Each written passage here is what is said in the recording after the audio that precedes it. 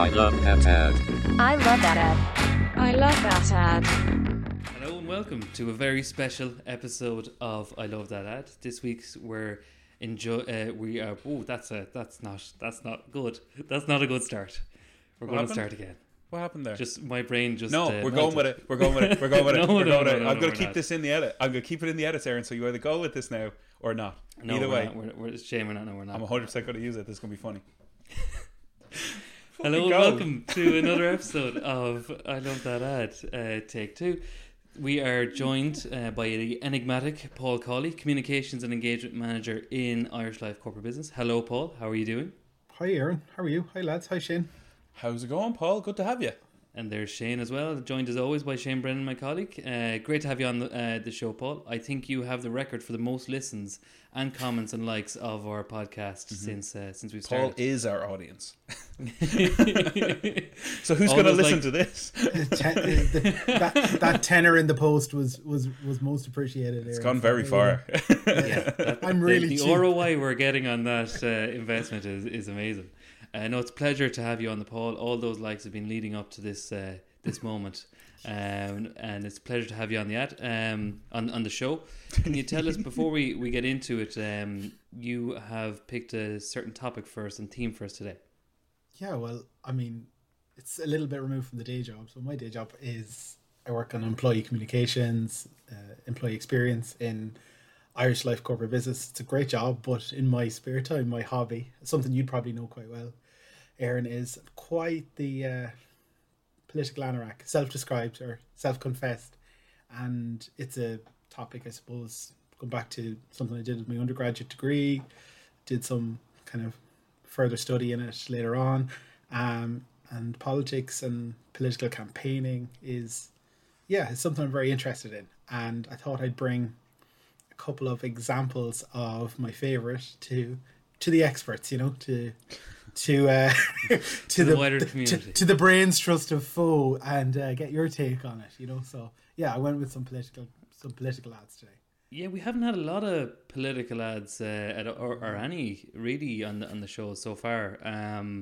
Well, it's just because you're so right wing, Aaron. We think we'll lose our complete audience if we bring. We'd up actually politics. Get banned off the platforms. Yeah. Twitter would be like, no, not my president. You're going to get demonetized after this. Yes, straight away. I keep a good lid on it most of the time, but it jumps out now and again. But I have to cut a lot of stuff out. Put it to that way in most episodes. How many letters from the Broadcasting Authority at this stage? Oh, too many to mention. So, Paul, in terms of political ads, then, how would the Irish political ads rank up against like the global leaders in the best stirring ads out there? Well, it's a tricky one because actually, in the Irish context, we're not that used to political campaigns, say on television. So my three ads are obviously video ads, which I'm dying to show you, but. Given the legislation, the guidelines from the Broadcasting Authority in terms of Ireland, they're really difficult. We also have a thing called a moratorium in Ireland coming up to an election. So there is an emphasis on fairness and impartiality in terms of what's broadcast. And it is some food for thought. It could be an area for folk to actually look into down the road.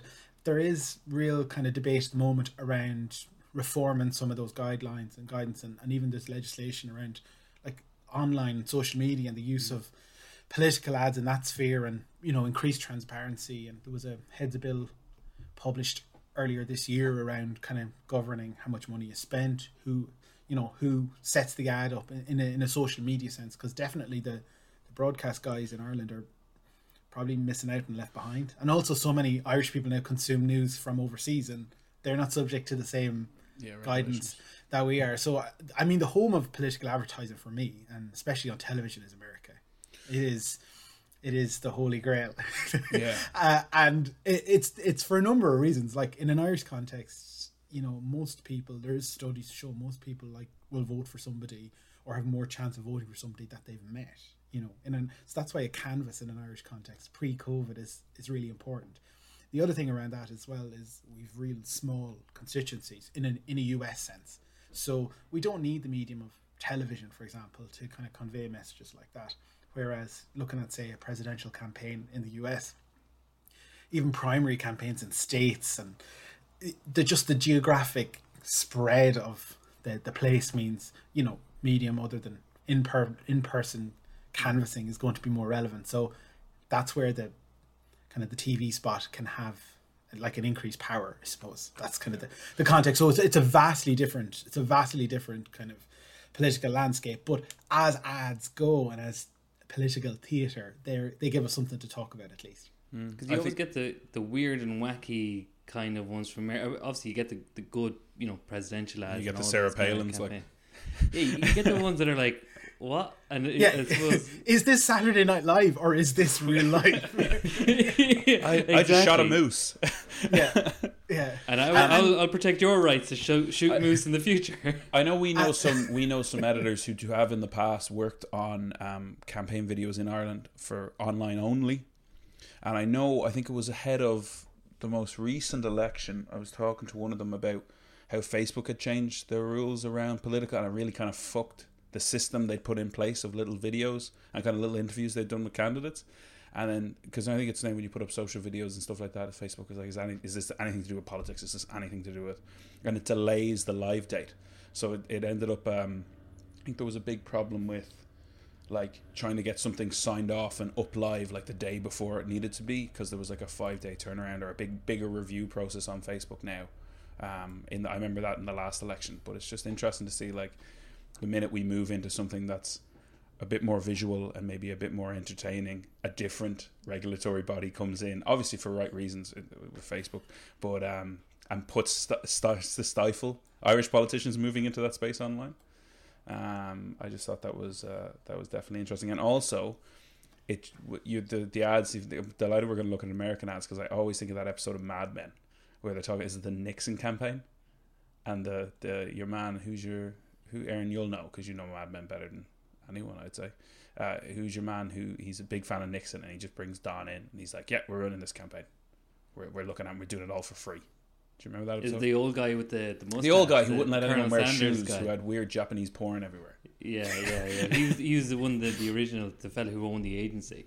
Yes, I can't remember the character's name. Yeah. But I just always think of that because I always wondered for years. I was like, so when I saw that, I was like, oh yeah, they actually bring creative agencies in, and they'd have kind of like investment in that candidate, because they stand for maybe some of their clients or something like that. You know what I mean? But yeah, it's cool. It's a very rich area.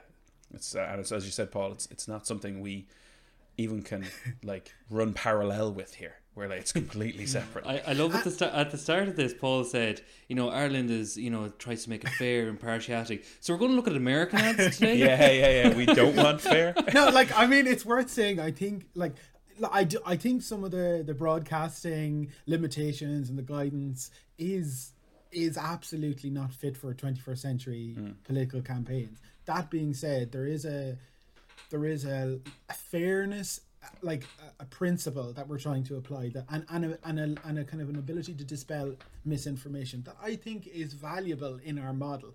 Also, I was probably like something to say at the end of all of this, that none of this really matters, in that the evidence now is like political, like say TV spots in the US, they don't move the dial that much. Like they really don't. Back in the day, they may have had more of an influence, but like there's a lot of evidence now that like people are so polarized anyway in their position, it might reinforce them, and it's probably good for name recognition and stuff like that. But like it doesn't probably switch somebody in the US context from a Democrat to a Republican. So they're overstated, and people like us probably like to talk about it and talk about why we like them. But at the same time, it's the always on Russian spy that really moves the dial over a 4-year period. That's where the dial moves, Yeah. So that your granny is sharing on Facebook. 100%. Yeah. So we can essentially say that advertising doesn't work. You heard it here first. This will be our last episode, because what's the point? Anyway. Yeah. That's good night, folks. That's been what a great way to kick off this first clip you're going to show us, Paul.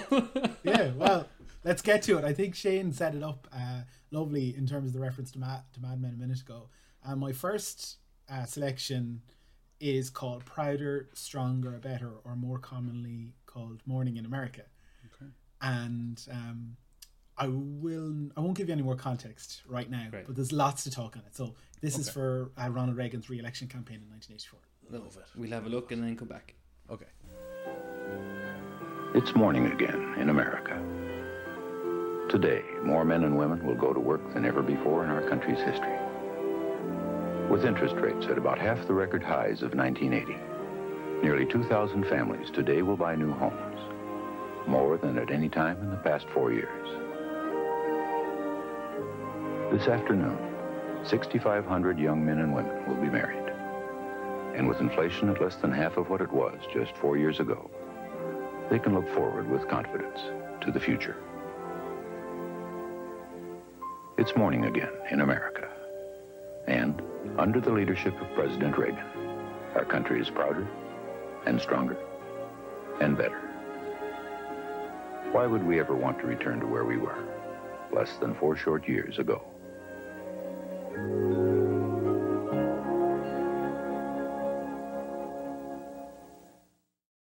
Really, really interesting ad. It's probably my favorite political ad, probably ever.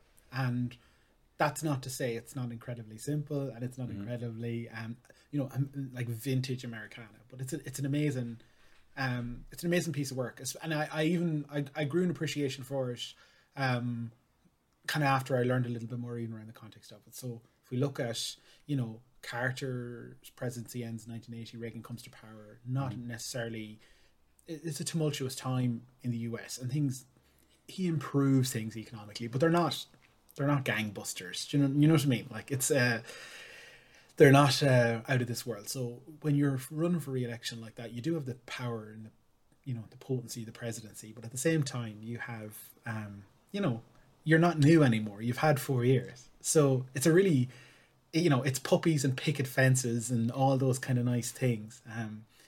But the guy who wrote the ad is a guy called Hal Riney, who worked for Ogilvy Mather in San Francisco. That's about the extent of my ad man knowledge around this, right? But he's really famous. And what was really interesting is the Reagan campaign came up with this Tuesday team. They're kind of the superstars. They brought Madison Avenue into the campaign. So they brought the ad men, like who were selling cars and selling washing machines to middle America, into the political campaign. And that was definitely seen as new, and there was an element of Reagan's background, in Hollywood. He knew the kind of the power of imagery and all of that. So they come up with a couple of these ads. Hal Riney wrote another one called Bear in the Woods, which is all about, the Soviets, which is, it's another great ad. It's a great ad, but this one is it has this Marlboro Man quality to it. And actually Hal himself is the voiceover on the ad. And it has that just like real, Marlboro Man quality to it. And it calls out some of the kind of the most typical kind of reassuring things around America. Ultimately, the test of these ads is, does the candidate win? Of course, like Reagan was probably going to win anyway. His opponent was a guy called Walter Mondale, who only carried his home state. So Reagan certainly, like, we're not going to say he won because of this ad, but he certainly it certainly was an impressive victory for him and definitely part of it. But yeah, but they give such a convincing argument without sounding like they're having an argument throughout the entirety of that ad. And I think you used the word Americana there. I think it's perfect to sum up this ad. It's the raising of the flag. It's the children looking in wonder. It's the the new hope of homes and people getting married and literally that sheen that's on it. That kind of 80s kind of brightness and stuff. That it is like something. It is obviously it's made up because it's an ad, but it's like if you could shove everything in there, all it's missing is an eagle and a hoorah at the end of it. Like, do you know what I mean? To be really over the top American. So, Paul, quick question: that wasn't Reagan's voice. No, that was a guy called. That was the writer. In my head, that's Reagan. He's actually got a bit of a deeper, like, this guy's, it's better than Reagan's voice. I always thought that line at the It's Morning, I always thought that was Reagan anytime I heard that. You know what? I love the absolute balls of that copywriter where he's like, you know what, I wrote this ad, this is class, I'm pitching it to you now, so I'm in the room reading it to you, and you know what, I'm going to do the fucking VO as well.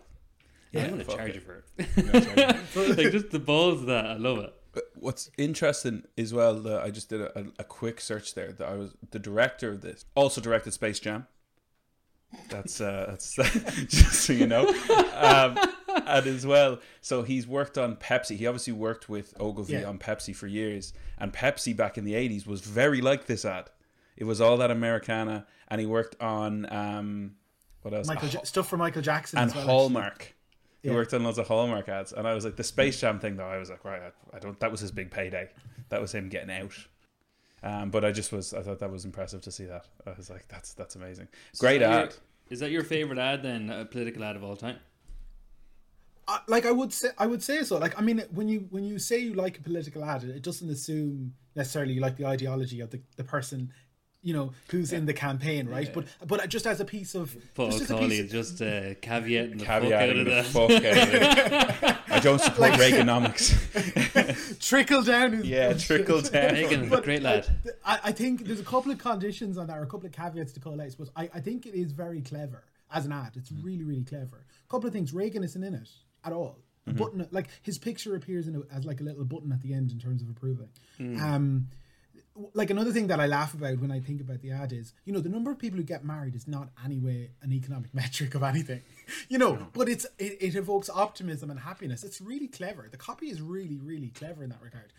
And then we have to call out a real maybe negative of the ad or just like the elephant in the room. It's a complete, like it's an overwhelmingly white ad. Yeah. Like that is that is a blatant elephant in the room. It's appealing to probably white middle America to vote for Reagan. What I think is interesting about that as well is you think America in the 80s, they're showing us America from the 50s, which because like Manhattan in the 80s was literally hell, and that's like one of their biggest cities. So like that place was, and obviously during the 80s it went through a huge change around and stuff like that to become the Manhattan that we know now. But like cities in America in the 80s were not good. Like they were dreadful. Like you wouldn't want to be showing them. But yeah, I thought that was very interesting. They were showing us a different America. You know, I suppose that's the make like America a Leave It great. to Beaver, exactly. Yes. Like exactly. 1950. Like there was like presidential Post-war. assassinations. There was riots. You're thinking about the civil rights. Like all of that is took place between the 50s and Reagan coming to Korean to War, office Vietnamese War. It was like a president leaving in disgrace. So this is like confident, genial, generous. And I think I'm not a fan of attack ads generally. Like I think they're nasty and it's not my kind of, like there's a spirit of positivity, caveats aside in this ad that I really enjoy and really like. Great choice to kick us off. Can you give us an intro to your next ad? So I think in the first ad, the copy does, like the voiceover does all the work. I think it's the imagery backs that up. In this ad, there is the opposite.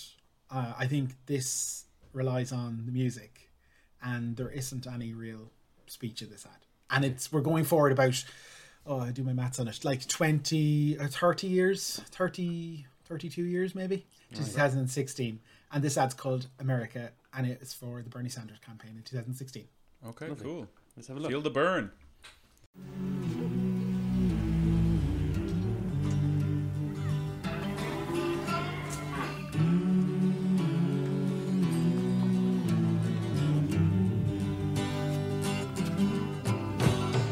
Let us be lovers, we'll marry our fortunes together. Some real estate here in my bag. Counting the cars on the New Jersey Turnpike, they've all come to look for America. All come to look for America. All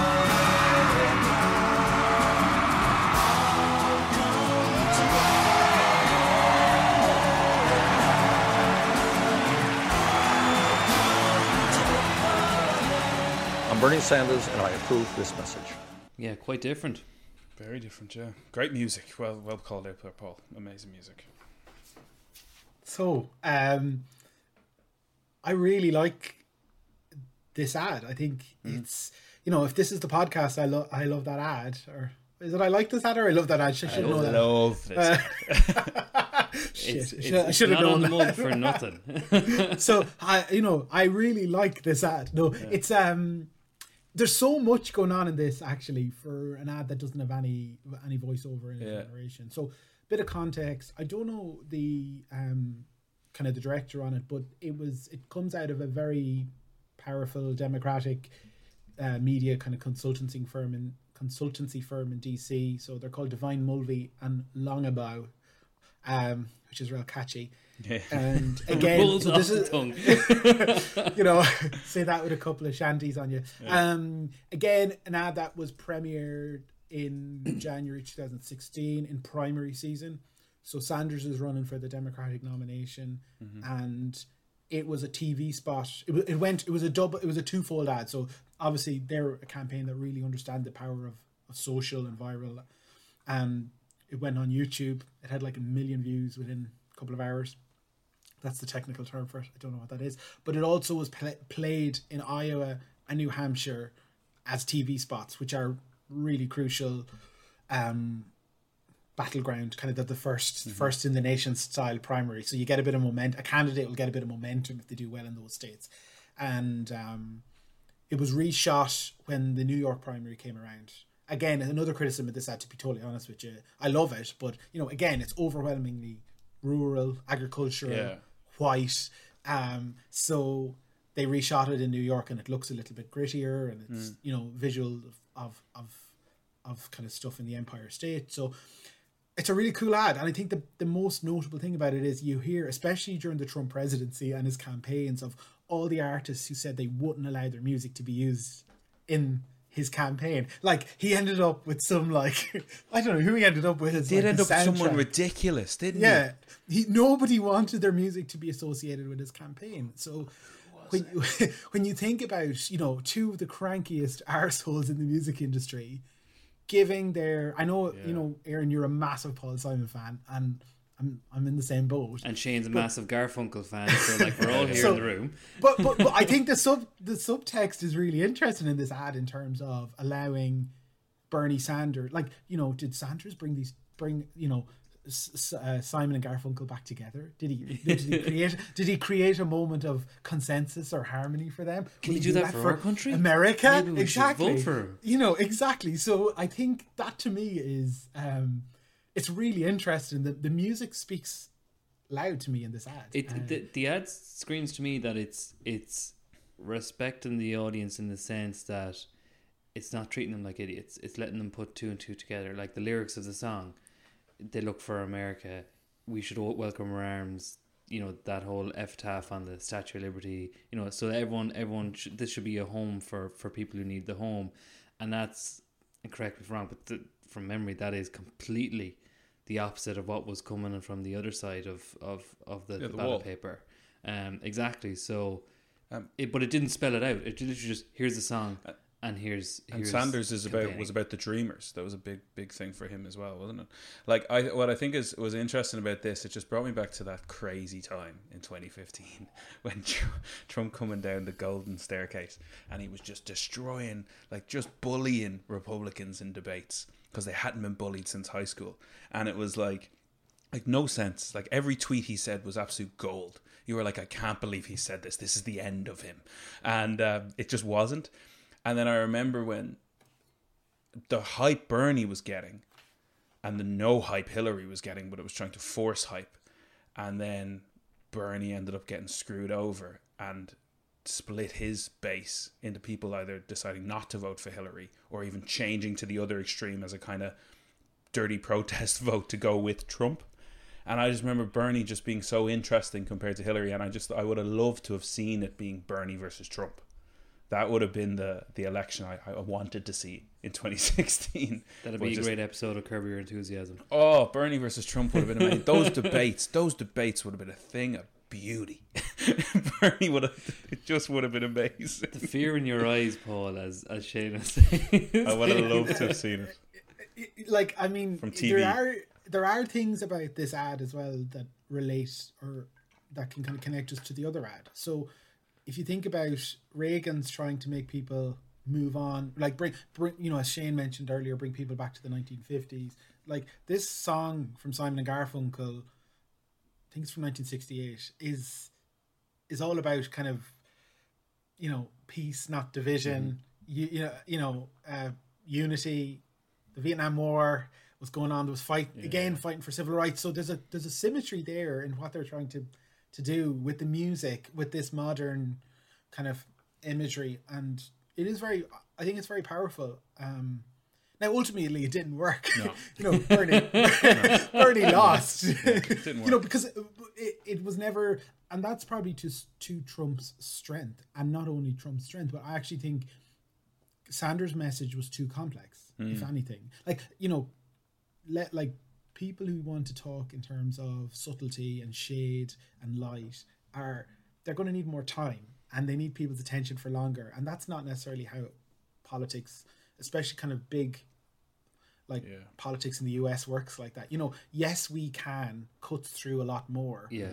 Lock her up, make America great again cuts through a lot more than they've all come to look for America. Like that, what does that even mean? You know what I mean? It's a very we know kind of what he's getting at, but it's because it's subtle. It's muddy. It is muddy. It is muddy. And Paul, is there a trend from that's obviously a really good ad we've seen from both sides, the Republican and the Democrat side of the House. The Broadcasting Authority would be so proud of me. Ticking the boxes. Yeah. But is there a trend that, and this is just based on the two ads we've seen there and some of the ones we've seen from the recent campaign, that the Democrat side of the House, they go for the more kind of arty, kind of inspirational music with like a Bruce Springsteen track or a Paul Simon track, and try and get the butterflies going, whereas the Republicans go with kind of very tactical messaging and striking imagery. Or am I just making all that up? I don't think. No, I know what you're trying to say, but I don't think it's that clear cut, if I'm being honest. Like there is a sense that Republicans traditionally, and we can't let's go back to go from Reagan's time. There is a sense of them rallying around the flag a little more, and that does appeal, to a certain demographic. They probably, would evoke military. That the trappings of the republics, the true, all that. They're probably quicker to do that. I don't know where it was referenced, but there is this kind of mommy problem that the Democrats have. They want to mind everyone, and that's not always as compelling. I don't know if they have the upper hand in terms of the creative, but even if they do, it doesn't mean. I don't think it means a lot. It doesn't mean success. No, it doesn't. And it might be something for us to talk about in terms of this looks lovely or this looks visually more pleasing. There is evidence that, generally speaking, the electorate don't really like attack ads. They don't like negative ads, or they aren't as keen on them as they are on positive ads. So this Bernie ad from 2016, it came, in a bipartisan kind of polling. It polled as the kind of the most hopeful ad in the campaign. 80% of viewers said the ad made them feel a little bit more hopeful, and half of those people who viewed that were Republicans. So this came out of Vanderbilt University after that. So there is an element of maybe they evoke hope better, but I think fear probably is a more compelling thing to sell. If you want a quick win, and it would work better. There are loads of examples during the Cold War of ads that just preyed on people's fear. What's that classic one with the phone? There's a phone ringing or something. Who do you want to answer the phone? And there's the history as well of remaking these ads generations later as well. And I think Trump ran something around that, as in, we don't want Hillary to answer the phone. Again, their influence is probably overstated, but you would think with the the Democrats call on Alicia Keys, Bruce Springsteen. They call on they get the license to use Simon and Garfunkel music. There is maybe an artistry in the Democratic side of this, but I don't think that matters at the end of the day. I think it definitely falls down to there's an awful lot more political alignment with artists generally. That they would be more liberal. You know what I mean? For years they would have been about legalizing it. Which wouldn't have been you'd see it it's as you were saying, Paul, about people not letting Trump use their music. Do you know what I mean? That says it all, because they don't want to be, and especially in this climate, it's very important who you're politically aligned with and what they state as an artist, because the last thing you want is for sales to tank, or but then you're always surprised. I'm always surprised when I find out, like because you always think of, I think of actors, right? I think every actor is a Democrat, and then you find out they're not. And then, but because in your head you're thinking of Charlton Heston, Clint Eastwood, all these real staunch, like from my cold dead hands type pro-gun men. But I think definitely there is a more in-your-face artist, like, I don't want to say virtue signaling, but kind of, I am of this party and I'm an artist and this is what I feel. I believe in socialism, or I believe in whatever. Whereas the kind of Republican artists are potentially a little bit more quiet or something like that. I don't know, but I think that's maybe, I don't, maybe quiet's not the right word, but I feel like it's more cool to be a Democrat. It kind of, like, you know what I mean? And Clinton did that as well, like with his saxophone and stuff like that. And I think it's kind of, it falls in, like, all you got to do is look at an awful lot of, like, you look at SNL, like you look at who gets made fun of, like, look at all the talk shows. When there's a Republican president in, they all have ammo, and everyone's wondering what the fuck are they going to talk about when a Democrat gets in for the next 4 years. It tanks their viewership. So I think definitely Hollywood in particular sure has a huge alignment. But yeah, it's interesting. I think to Paul's point, I don't think that results in success though, at all. Like, and probably the numbers say it doesn't, like completely. So it's but it's an interesting take on it. I think the final thing, I suppose, is the amount of money that's spent in the US context. I mean, it's immoral, to be honest with you. Like, for something that doesn't move the needle that much, you know, that's they do little to persuade voters, and at the end of the day, there's these massive war chests that, like, the only one winning really are, you know, Facebook, Google, and, you know, the networks. And I think, you know, voters are not paying that much attention. Yeah, no, completely. And, like, that's interesting, because you imagine, I assume there must be someone who was willing to, no, we'll run it this way, or we'll change how we run, and either it's not succeeded for them, but probably not for the reasons they think. You know what I mean? There's an awful lot of that kind of, does it work or doesn't it? Well, we have the money, so spend it. You know what I mean? So it's a constant circle, and it's just growing. Like, you're like, oh no, well, we had 100 million last year to spend on this. Well, now we've got 115 because we need to beat them. And it's something campaigns report out on, actually. You know, at the end of the quarter, they talk about ad buys. They talk about, it's seen as a metric of success. So it is. But I think the emphasis is wrong, and it goes back to, does it pay? Like, does it solve problems for real people? And if it isn't doing that, then I think it's just interesting stuff for the media class to talk about. And this is really giving me an old hanker to watch The West Wing now. Just all the jargon and walk and talk and Aaron, I was only watching it because Aaron got me watching Brooklyn Nine-Nine, right? And there's the episode where both Amy and Peralta's fathers, it's Josh and Santos. Yeah, I was like, it took me a minute to realize. I was like, oh, I want to watch The West Wing. Great actress. Another good one, Paul. Thanks very much. Let's move on to our final one. Final, last but not least. What's the intro to this? Yeah, well, we're coming home. We're coming to Ireland, and we're going to 2016. We're going to the marriage equality referendum, and I'm going to share this ad with you. It's organised by a wonderful group who do amazing work on advocacy for lesbian, gay, bisexual, transgender young people, called Belong To. And they came together with a coalition of many kind of children's rights organisation during the marriage equality campaign, and came up with an ad called Bring Your Family With You. So that's our third ad.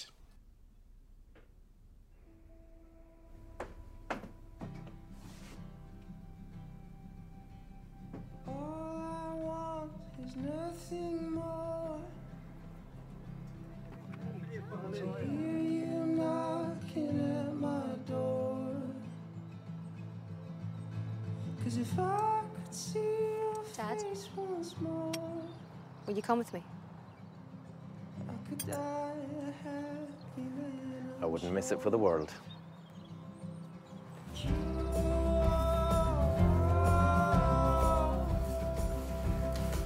Mom, come on, it's time.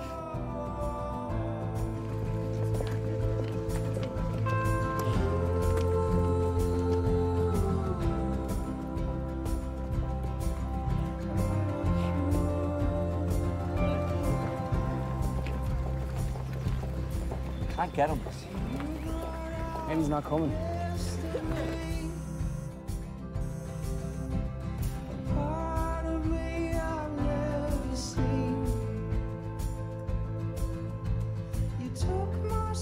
Anna, would you like a lift to the polling station? Is there room for Auntie Patsy? I go on.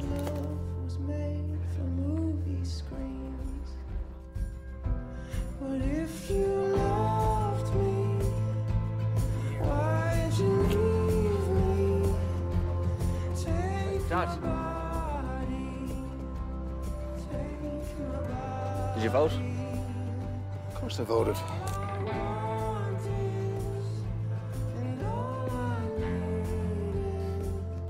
I'll see you later on.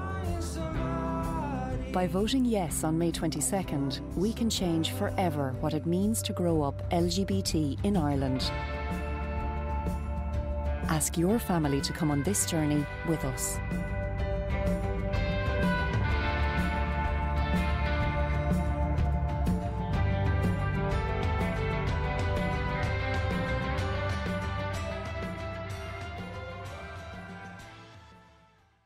Never seen that ad. Really? I had seen it. I was just going through it there, though, being like, I recognise that's Brian Gleeson, that's the man from Brassic, that's like... It's like a who's who of the Iftons. Yeah, that's exactly what it is. I'm sorry, but before it was obvious that there's obviously loads of famous faces in there and actors in there, I was completely thrown by Eric Lawler coming out. In the I know. I couldn't remember his name. I was like that's Eric Lawler. What is this? I know. That's great.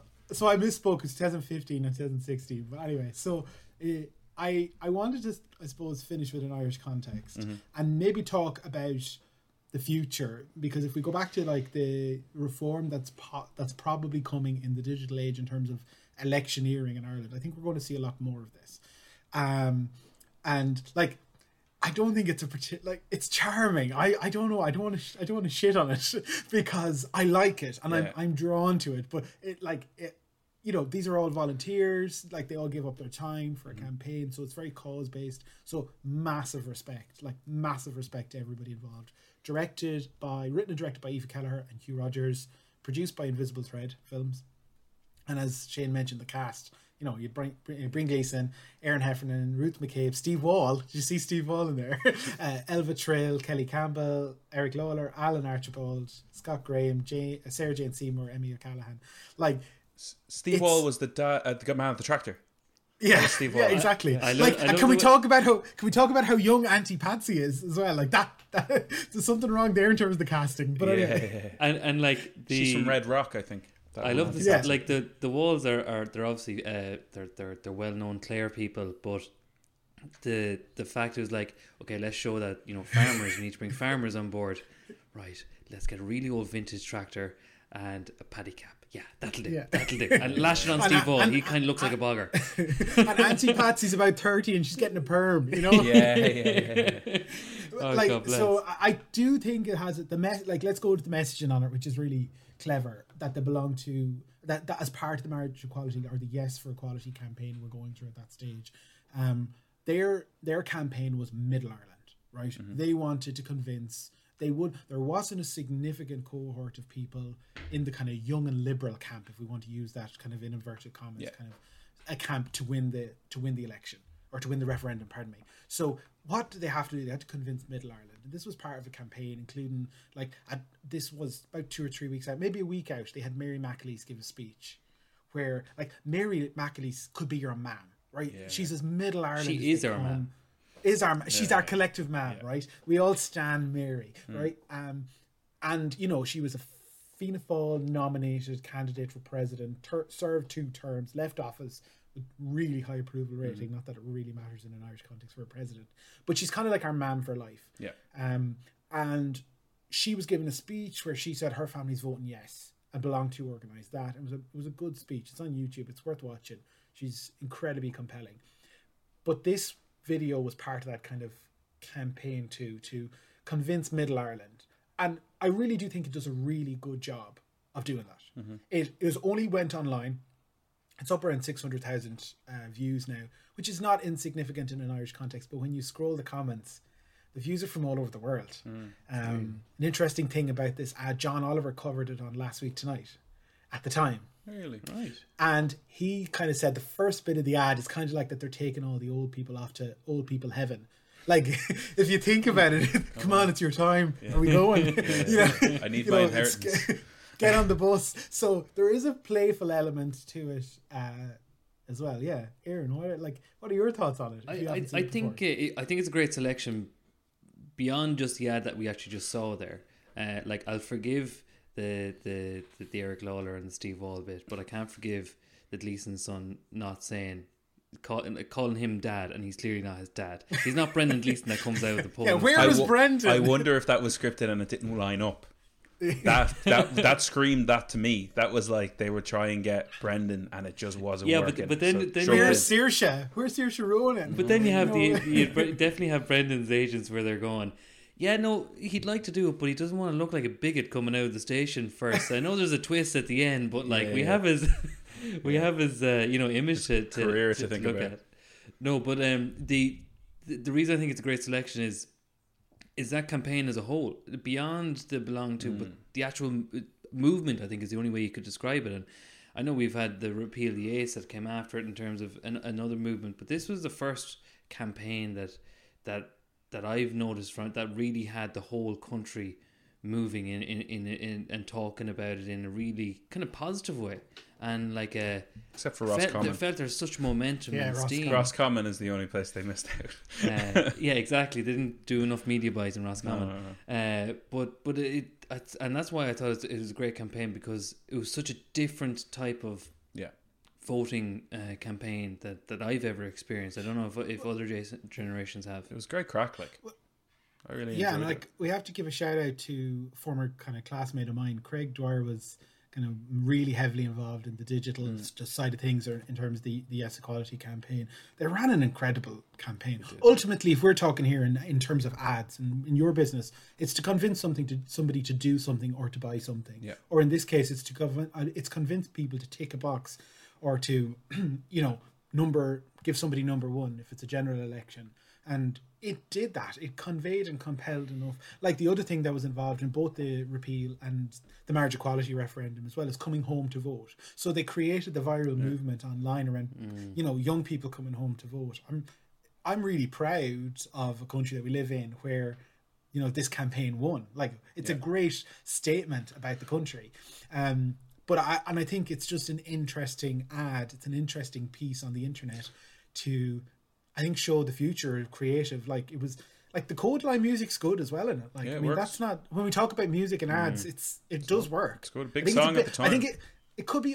I think the music could have been a little bit more upbeat. I mean, it's a big tune though. It was a big tune at that time. Very big tune. Yeah. Like what I think is interesting with this, right? If we're going to look at it creatively, is the opportunity that was.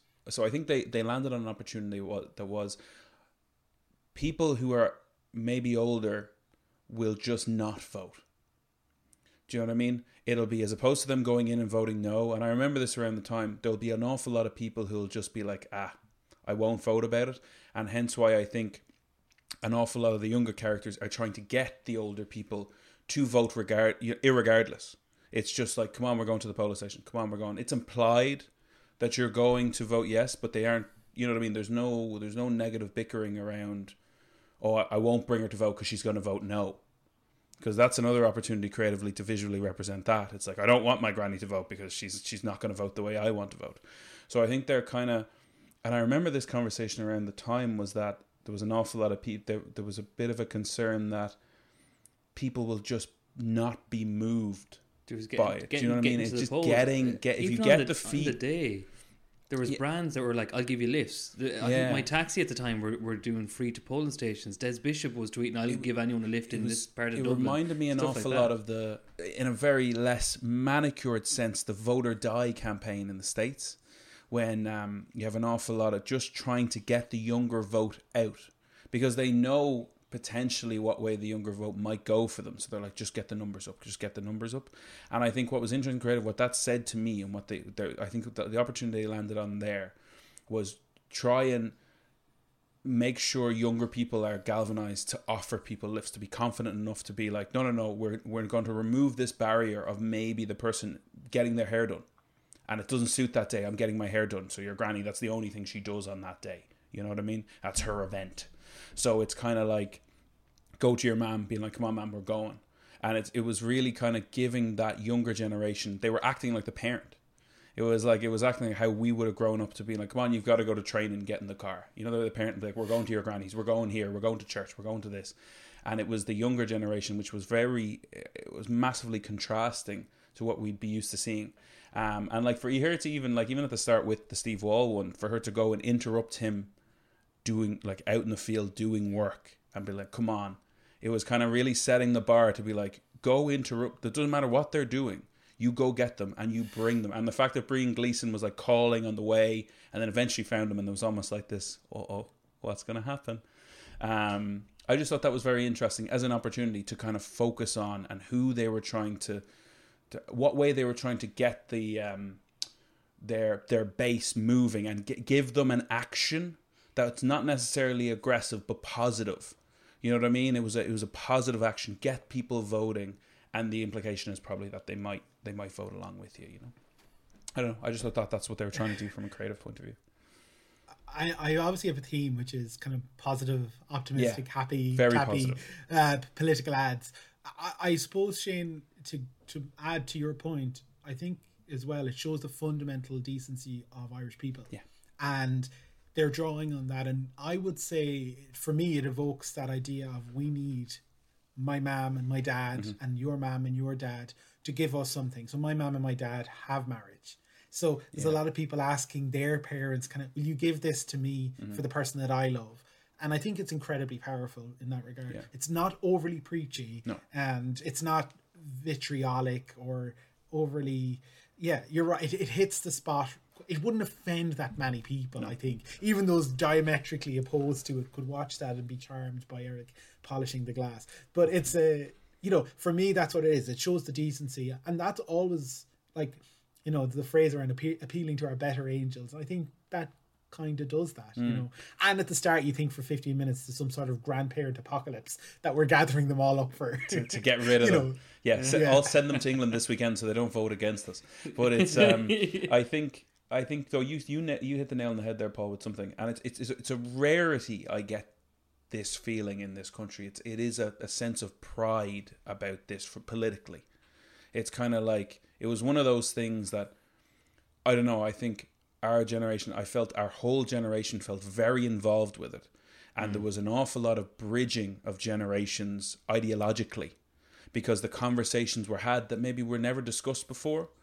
And I thought it did an awful lot for how politics will eventually be shaped in this country, and kind of was just moving on and being like, okay, you can make a difference. It galvanized, I think, an awful lot of young people to be like, yes, you can have an impact here. You know what I mean? It doesn't have to be Civil War politics. Stuff doesn't have to always stay the same way it was for the last 100 years. You can literally change something. And I just thought it was a really cool campaign. It was a really cool thing to see happen in our lifetime as well, and to somewhat feel part of. I just thought it was a great day for the parish. You know what Unless you're a parish in Roscommon. Yeah. And kudos. Like, I think you have to talk about the Yes Equality campaign and for just the way me observing it and in my own little way trying to contribute. But there was the campaign that was ran was, I would say, the most like forensically organized and coordinated. I'm sure those on the inside of that campaign were like, oh Jesus, like this is really chaotic, but it felt so tactical, cohesive. It felt so together. Like there was, and also it was something that was positive. It was always kind of, we're going to go high, we're going to go take the high moral ground in this regard, we're going to not go into the negativity on it. And it, the campaign and the activists led the politicians on this, and I think, Shane, to your point, it galvanized so much support because it wasn't party political. People were able to rally around this cause and this goodness that we wanted to express to our friends and family and neighbors who wanted to marry the person that they love. And it's a message that was, it just resonated with it. But they did hit the nail on the head. Like, they knew exactly, we need to get Middle Ireland, and I mean that, like, mass going Fine Gael, Fianna Fáil voters. We need to get them, and they did that quite succinctly, and credit to them. There's a few good documentaries actually on the campaign, isn't there? There's one, the 34th, and there's another one I think by someone else, by Coco Productions, or I don't know, but I remember I have one recorded on Sky, and I got it started, and then I haven't got to finish it yet, but I think they go into good detail around the campaign, and as you said, like the cohesion and what their strategy was, because there was a lot of strategy. It wasn't spray and pray, like. No. Great. That was the other side, Shane. Yeah, that was the other side. Just don't do it. It's bad. Love it. There's some great selection, Paul. Thanks very much for those. Before we let you go, can't let you off the hook with your own area of expertise, which is internal communications, employee engagement. Is there some great examples of ads in that sphere, or is it all very tactical based with your employee base that you're working with? So I think there's a connotation around ads that there's a bit of trickery involved, or we're trying to. I'm on thin ice here with two admin, but no. We tell the truth all the time, Paul. All the time. I think we have to draw in internal comms and in employee engagement. We have to draw on some of the best things about advertising, and I think internal communications will cut through the noise for an employee when we talk to their heart and not their head. So I think if we look at the model of internal communications, traditionally it's like very HR led, it's legalese, it's, if you look at example, my dad, who would have a job for 30 years in the same place, and if he gets a letter from his employer or a communication from his employer, he'll read it because they pay his bills, and that's the way his brain works. I'll turn up every day, I'm just so grateful to have a job, they've looked after me, all of this sort of stuff. I think the employee landscape is completely changing, totally thrown asunder as well with COVID and so much remote working and hybrid working. I think people in my job are now competing for the attention of our employees. So the same way you're competing for the attention of prospective buyers or people who you're trying to engage with a product or service, or I think we do the same now in our space. So I'm sitting in my bedroom or in my spare room trying to work and connect with my colleagues around the country. And so how do we cut through? Two things, I think. One is content, like same as your industry, right? Content is king. How have we got something compelling to say? Have we got something that what's in it for the employee? So that's first and foremost in our mind. And the second thing is we have to move the conversation from here, where we're talking to employees up here, but we want to have a conversation to here, where we get a reaction that's a bit more emotional. Like, we need to communicate with humans, with humanity. We have to do more than just tell people they need to do this because we're their employer. So your content isn't just streams of we pay your rent and pay your bills and just keep pushing that out.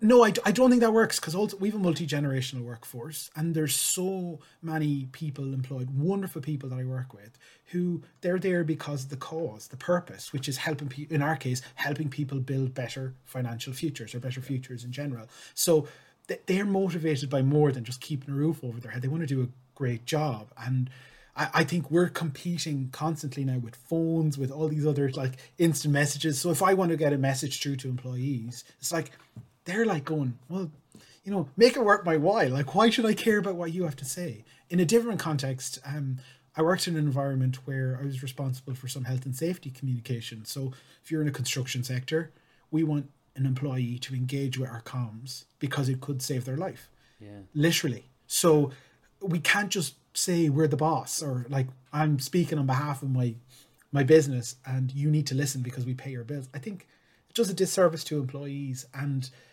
it's just lowest common denominator stuff. I think we have to put effort into it. So in our case, we have an employee social network. We have we practice really good kind of traffic control in terms of what we bombard people in their inbox with.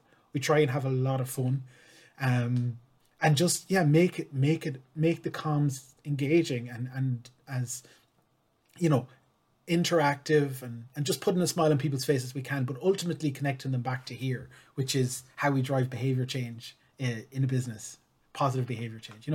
Can't speak to here anymore. I think we have to treat employees the way my missus would look at buying a pair of Louboutins, right? There's nothing rational about buying a pair of €600 shoes. Nothing rational at all. That are uncomfortable. that are hideously uncomfortable. Yeah, you can't hike in them. But there's something in here that tells her that this would make her life better. She's going to be delighted with you now. she knows that you've actually you're just describing, or in my case, you're just describing why advertising works. You've gone full circle. So exactly why it matters that I want to spend X amount of money on an expensive bottle of whiskey, right? It's not it doesn't make any sense up here necessarily. Now, in Aaron's words, it makes sense. It's an investment, Whereas I'm like, I'm going to He's talking crap. I'm going to drink it too. So I think it's all right. What are we going to rat out and Shane? This just seems to be going around here. Perfect. So that's definitely the way it's changing, and it's something that I think the best counterparts in terms of employee comms are thinking about every day, which is moving people here. It's gone are the days of just telling people what to do, and we have to treat our employees with a little bit more respect than that. That's an absolute piece of gold right there. Appreciate you sharing that, Paul. And thanks very much for coming on the episode. We're going way over time, so we actually are going to have to leave it there. Paul Cawley, Communications and Engagement Manager in Irish Life Corporate Business. Thank you so much for your time. Really appreciate it. And pleasure, lads. Thanks for having me. If you're watching this, or you can get the full, or you're listening to this, you can get see the examples of the ads. My brain's just shutting down. Go to the website, lads. Go to the website. Okay, thanks very much, guys. Take care, guys.